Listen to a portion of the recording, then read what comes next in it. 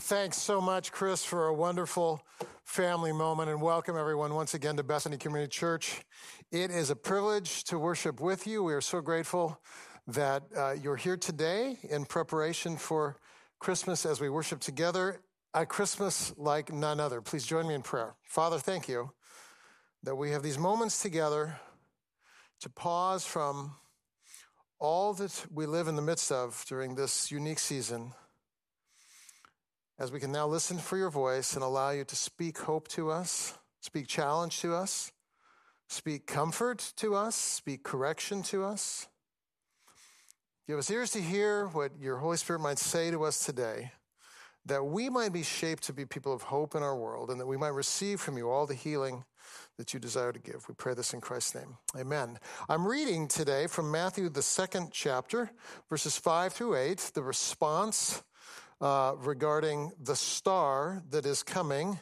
Gathering all the chief priests and scribes, Herod inquires where the Messiah is to be born. And then verse 5, they said to him, in Bethlehem of Judea, for this is what has been written by the prophet. You, Bethlehem, land of Judah, are by no means least among the leaders of Judah, for out of you will come forth a ruler who will shepherd my people. And then Herod secretly called the Magi and determined from them the exact time the star appeared. And he said to them, Bethlehem, and then said, go and search carefully for the child, and when you found him, report to me that I too may come and worship him. This is the word of the Lord. One of the great divides that has unfolded in our lifetime is this growing distinction between wisdom and knowledge.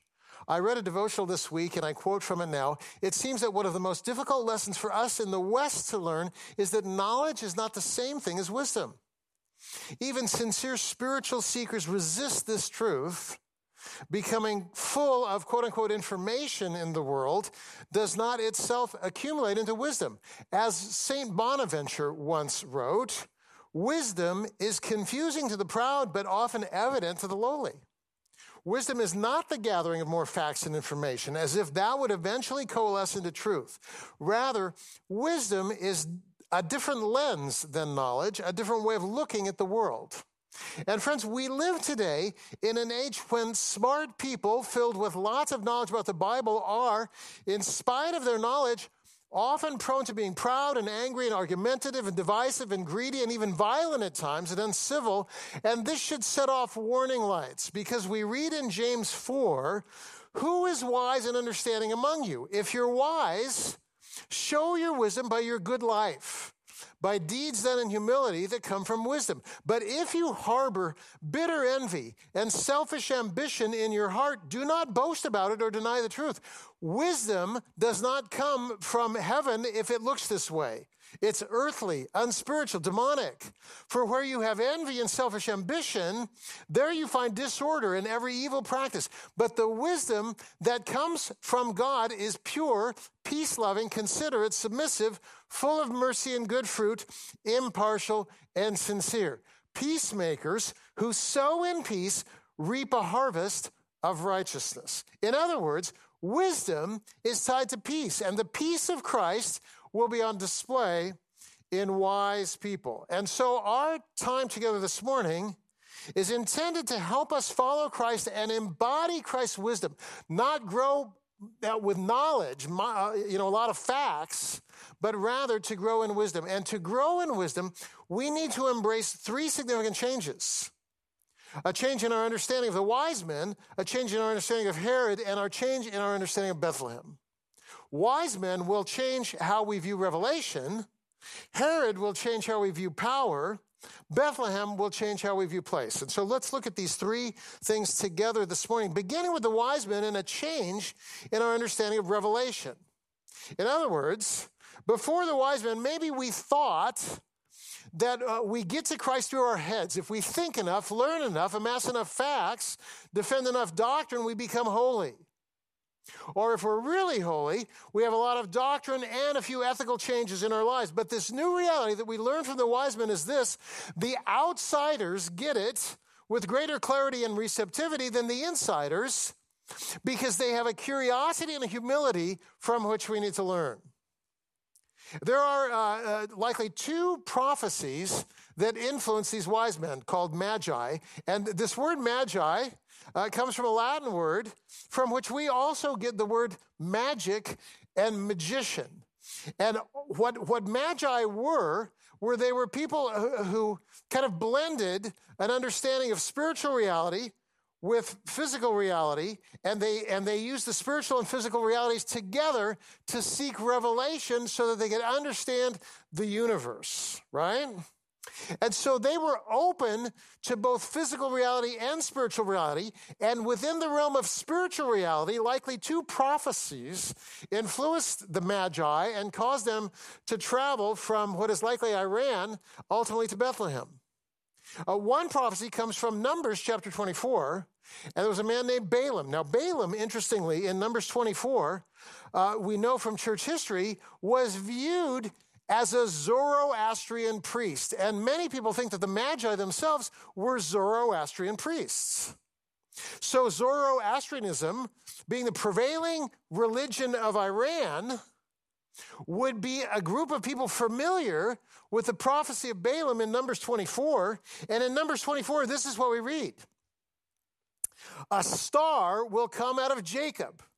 A scepter will rise out of Israel and batter the brow of Moab and destroy all the sons of tumult. This was a prophecy that Balaam made, speaking about the ultimate prevailing of God's people over all of history because of this star that would rise, this ruler who would ultimately rule everyone. And of course, we read in Isaiah 9 that when the Messiah comes, the government will rule upon his shoulders, and he will be called Wonderful, Counselor, Mighty God, Everlasting Father, Prince of Peace. Of the increase of his government, there will be what? No end. In other words, Christ will reign over every nation, every tribe, every tongue, every skin color. And the Magi saw this prophecy tied to a physical star rising in the east. It's really amazing. And then the second prophecy that would have informed the Magi comes from Jacob in Genesis chapter 49, verse 10. Jacob, at the end of his life, is blessing his 12 sons who will ultimately become the 12 tribes of Israel. And this is what he says regarding Judah. He says, the scepter will not depart from Judah, nor a lawgiver from between his feet until Shiloh comes, and to him, to Judah, shall be the obedience of all peoples. Judah will reign over everyone. A star will come from the east, showing that there will be a king reigning over everyone. And so revelation comes from Balaam, who wasn't the best of guys. I won't go into it today. And from Jacob, who also had some faith problems. Jacob didn't behave as a saint because he didn't believe that God would give him God's blessings, even though God had promised to Jacob to bless him. Jacob didn't believe it, and that led to a life of lying and cheating and stealing, not to mention his ongoing fear and anxiety. In fact, Jacob's own summary of his own life was this: few and evil have been my years, and yet God uses Jacob to bring a revelation regarding the birth of Christ, and God uses Balaam, a bad prophet, to bring a revelation regarding the birth of Christ, and taken together, these two prophecies point to a star rising that will signal the coming not just of a king, but of the king with a definite article, which represents the answer to the deepest longings of the human heart.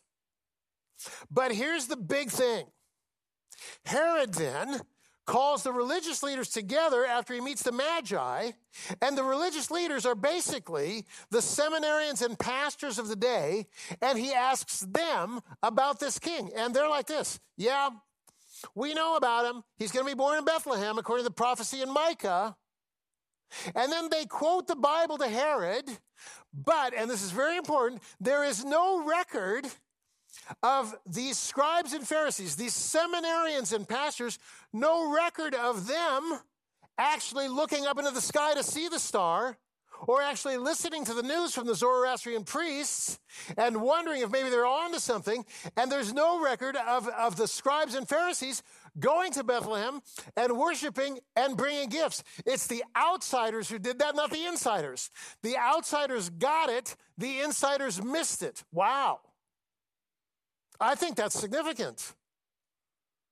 And I think the priests missed it because they're a lot like me, who also misses Christ too often. Here's what I mean. They, the priests, love the text. We love the text. We study it all the time.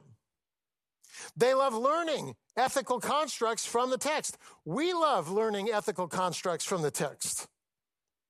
They love protecting orthodoxy. We love protecting orthodoxy. And as a result, because of our love of the text and our love of ethics and our love of protecting orthodoxy, we tend not to listen to outsiders like the Zoroastrian priests. And we don't listen to outsiders, Democrats, Republicans, Muslims, yogis, Buddhists, Methodists, Anglicans, because we're afraid that they might pollute our orthodoxy. And they didn't pay much attention to creation, those scribes and Pharisees. And we don't pay much attention to creation.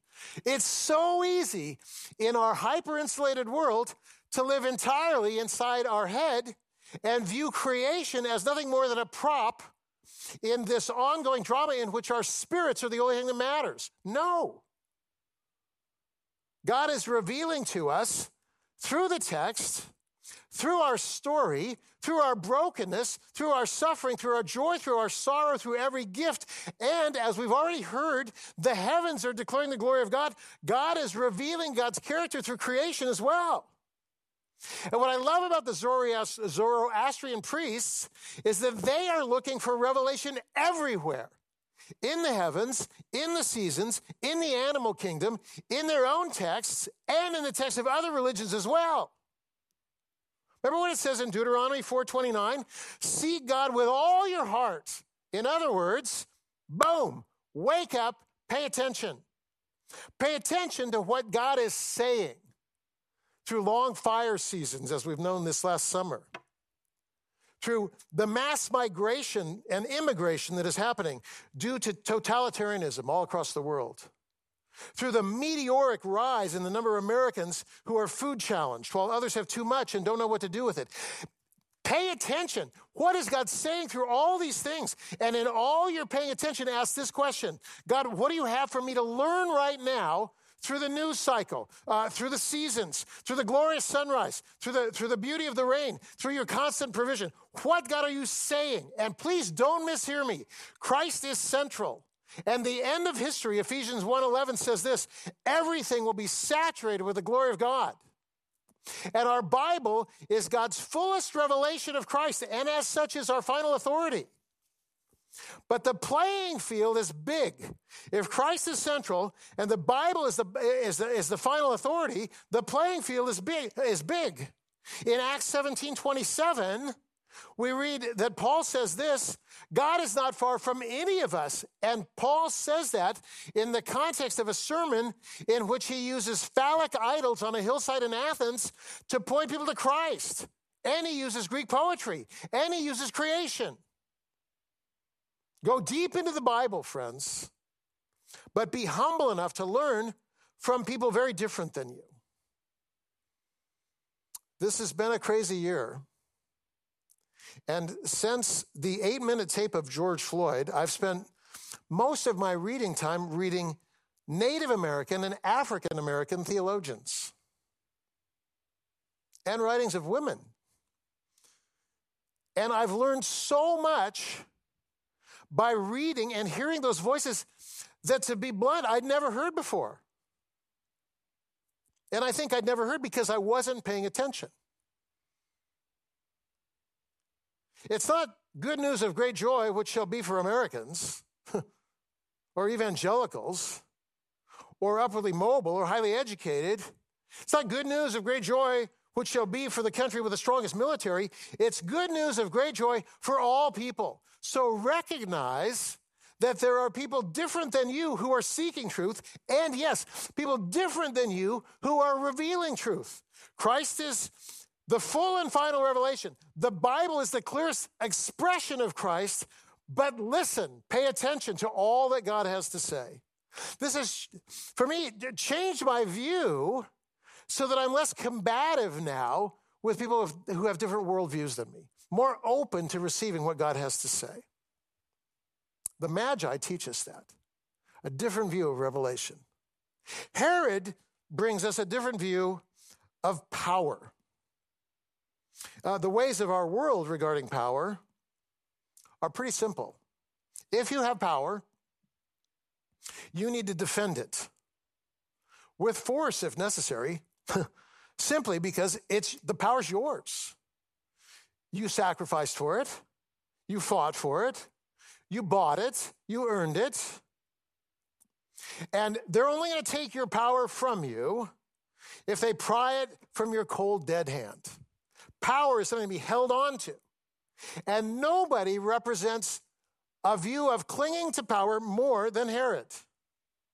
He wanted to know the exact time the star had appeared, presumably so that he could pinpoint the exact moment of this special child's birth. Now, Herod gets a bad rap, in my opinion. I understand why people don't like Herod. He was so addicted to his own power that he killed relatives who he perceived as a threat to the throne, including several of his own sons, 2 of whom he had drowned in the palace swimming pool.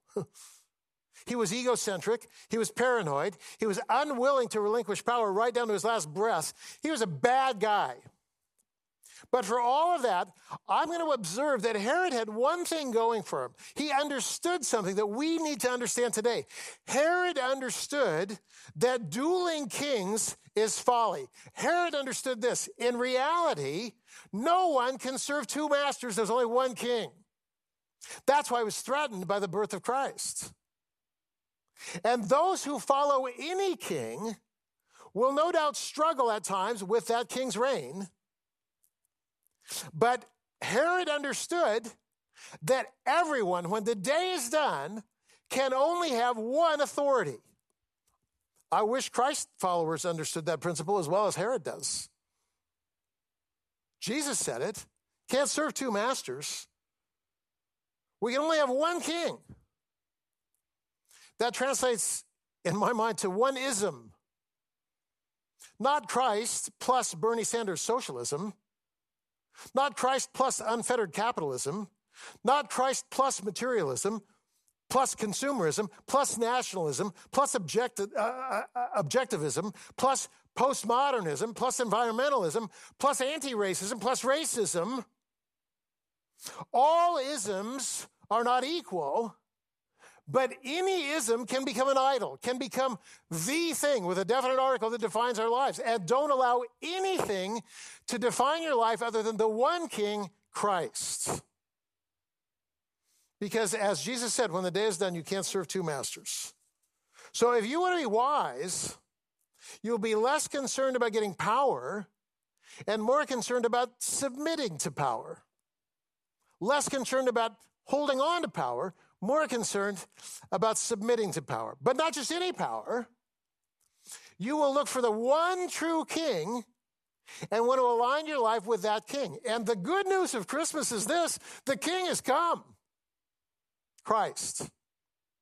So we allow Christ to transform virtually every area of our life. My relationship with my body, my relationship with my sexuality, my relationship with time, my relationship with my neighbors, my relationship with my enemies, my relationship with my money. Every relationship shot through with the glory and reign of God. So we have to understand then that we're called to serve one king and then to critique anything that threatens the reign of Christ.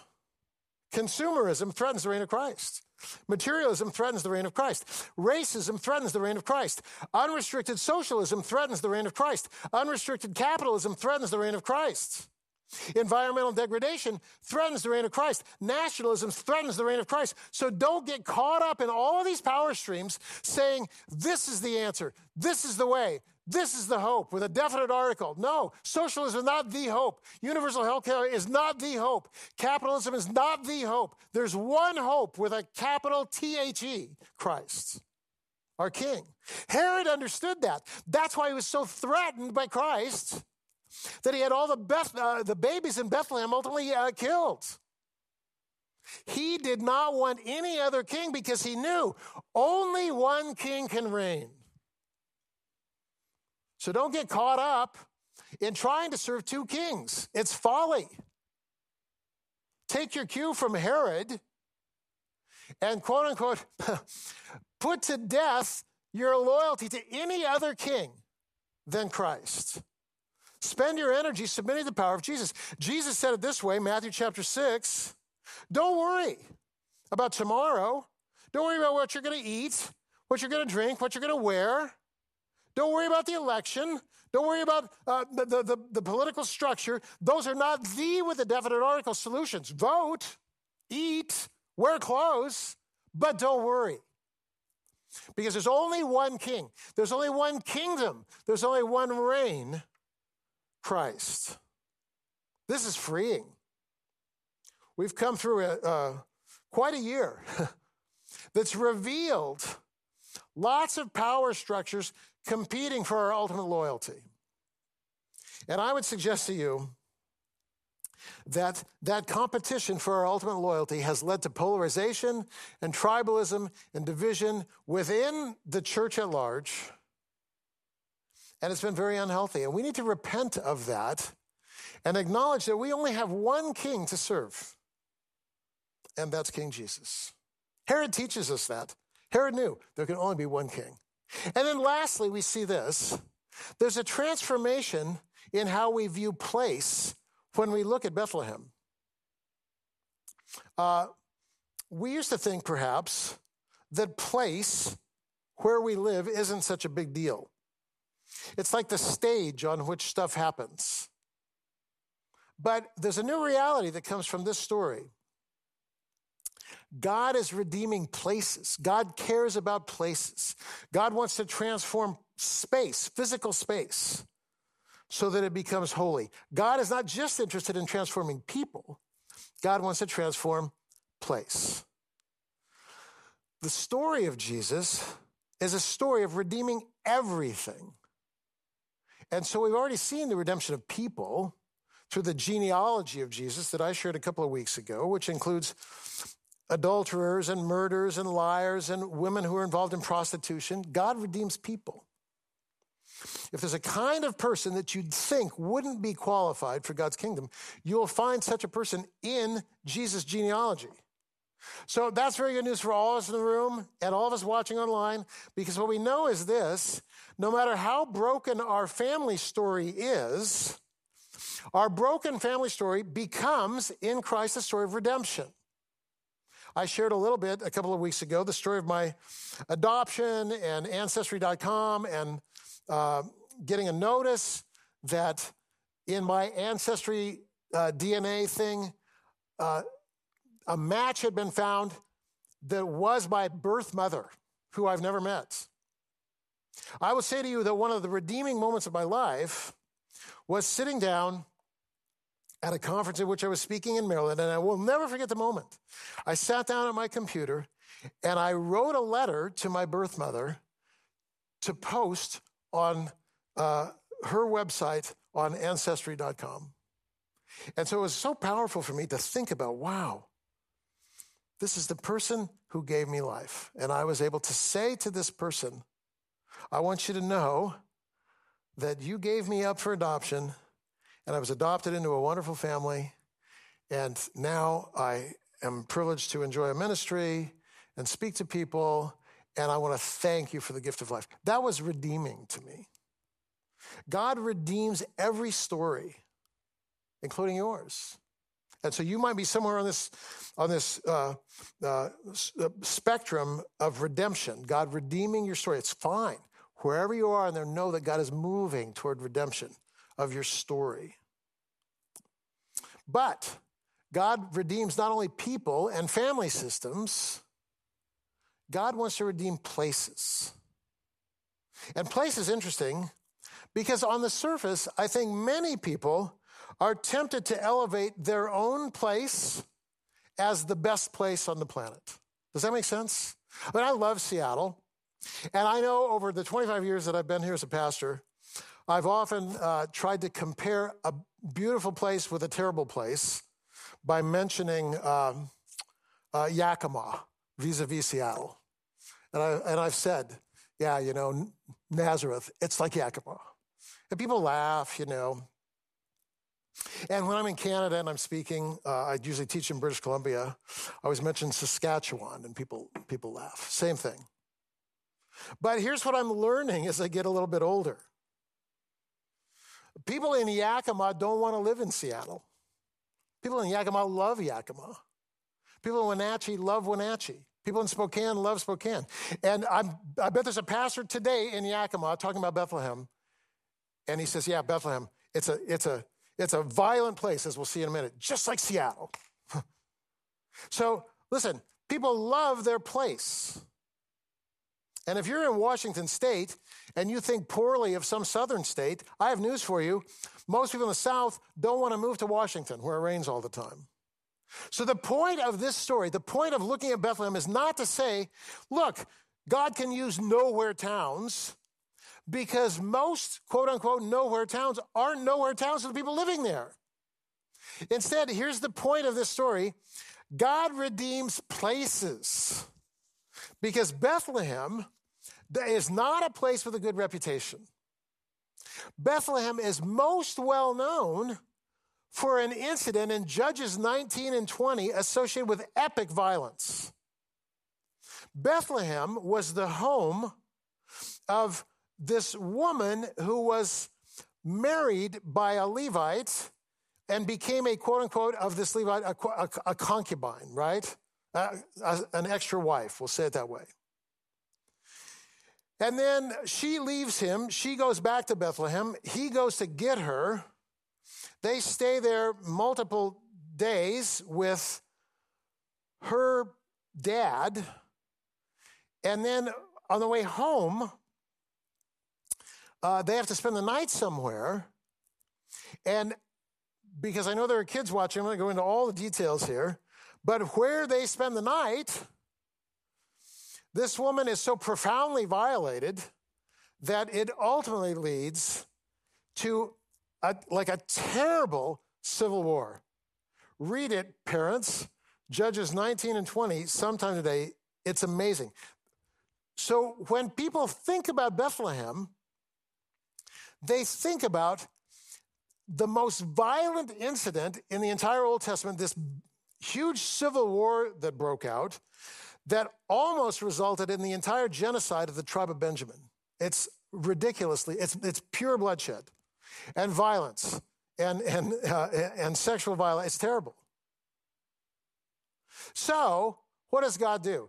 God takes a place with a long history of violence, marked by violence and depravity, and he fills it with the life of God by bringing the Prince of Peace into the world in Bethlehem.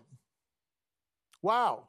So that Bethlehem becomes characterized for the rest of history as the place where peace was born. I love that. It was violence, now it's peace. It was sorrow, now it's joy. It was poverty, now it's abundance. It was oppression, now it's justice. God is wanting to write a story in your heart, in your home, in our church, in Seattle, and in all kinds of places around the world where the people of God, by virtue of being filled with the life of Christ, become people who transform the place.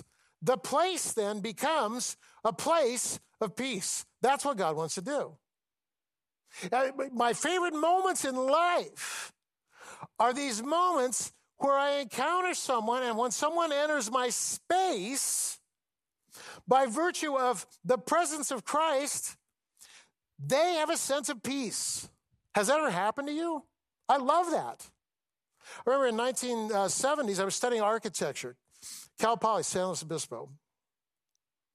And I became friends with an engineering student. And this is, mid-70s. He's a Vietnam vet, burnt out, PTSD. If you clap your hands, he'd jump. He was terrified. Had a drug problem.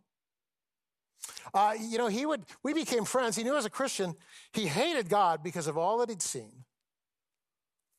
But he said, Richard, there's something about you. I love coming and talking in your dorm room. And I said, oh, I'm glad you like that. And then as we were conversing one day, I was playing John Denver music, right? Rocky Mountain High, Sunshine on My Shoulder. Some of you are old enough to remember these tunes. Well, this guy, he said, man, I love that music. This was a time in history, some of you who are younger won't believe it, you didn't have access to music on demand. Like you had to physically go into a room and play a record. It was ridiculous. So he didn't have any money. He was living in his van. I said, listen, Jeremy, anytime you want to listen to music, and I gave him a key to my room. I said, come on in anytime. And you know, I'd come home from lunch some days, or I'd come home from an afternoon run. Here he'd be laying on my bed, listening to John Denver. And I'll never forget, he said, Richard, your room is my place of peace. What would it look like, couples, for you to say, we want our home to be a place of peace for our neighbors. We want our marriage to be a place of peace. What would it look like, Bethany Community Church, for us to say, you know, we'd love to be a bastion of peace so that anyone who walks within this space, who walks on this property, who drives by today for our Marian Bride, we want everyone to know the peace of God is here in this physical space. Because listen, the Bethlehem story tells us that's what God does. God redeems space. Some of the torchbearer schools were previously places of darkness. The torchbearer school in Austria recently rebuilt. I think it was 2 years ago. They dedicated their building just about this weekend, 2 years ago. And as they were digging up their previous building, they found a box, and they kept shoving the box aside and shoving the box aside. And then eventually somebody said, we should open the box and see what's in the box. They opened the box. It was filled with bombs. And the bombs all had the swastika on it. They were bombs from Nazi Germany. The building, which was previously an orphanage, had been co-opted by the Nazi Party and used as offices to plan the war. God redeems the space of your home, the space of your dorm room, the space of the Bible school. We ran a ministry, my wife and I, previously, before moving to Seattle, in the North Cascades on Highway 20. We had a little house church. Someone who would pop in frequently was another, Vietnam vet, actually. And he had a hard life. I'd heard his stories. He lived in a state of fear and anxiety. One Christmas morning, our family is unwrapping Christmas presents. The Christmas tree is in the window. We live right on Highway 20. You can see our Christmas tree from the window. And my friend, the Vietnam vet, he's driving by really fast, and he stops, and he pulls into our driveway, and he comes up the stairs, and he knocks on the door. And I open the door, and he's high on something. I'm not sure what, but he's high. He's got sunglasses on. He's amped up. He's got a weapon. And I'm here with my kids and my nieces and nephews, and we're trying to enjoy Christmas morning. And he never takes his sunglasses off. He goes, yeah, I knew you were a false prophet. I go, what? He goes, yeah, the Christmas tree. And then he quotes something in Jeremiah about phallic symbols or something, whatever. He says, yeah, I want to put an end to this now. Well, somebody's got a weapon, and they say we're going to put an end to this now. I mean, that's a scary moment, right? So I was like this, hey, let's go outside and put an end to this. Because I don't want to shoot up my family, at least. So we go outside, and he's ranting a minute. And then I said, Steve, can you take your sunglasses off? He takes his glasses off. I said, Steve, look at me. I know your story. I love you. We've shared fellowship. We've shared meals. You've hugged my kids. We've had Bible studies together. He says, I'm not the enemy. Put down your weapon. And he got tears in his eyes. Immediately turned. He said, Richard, I'm sorry. And he hugged me. And he said, Merry Christmas. He said, I was about to snap. And you reminded me, this is what he said, you reminded me that God's peace wins. God's peace wins. Listen, this is my prayer, friends. My desire is that God would redeem your space, redeem your marriage, redeem your family, redeem our church, so that we become, for all people,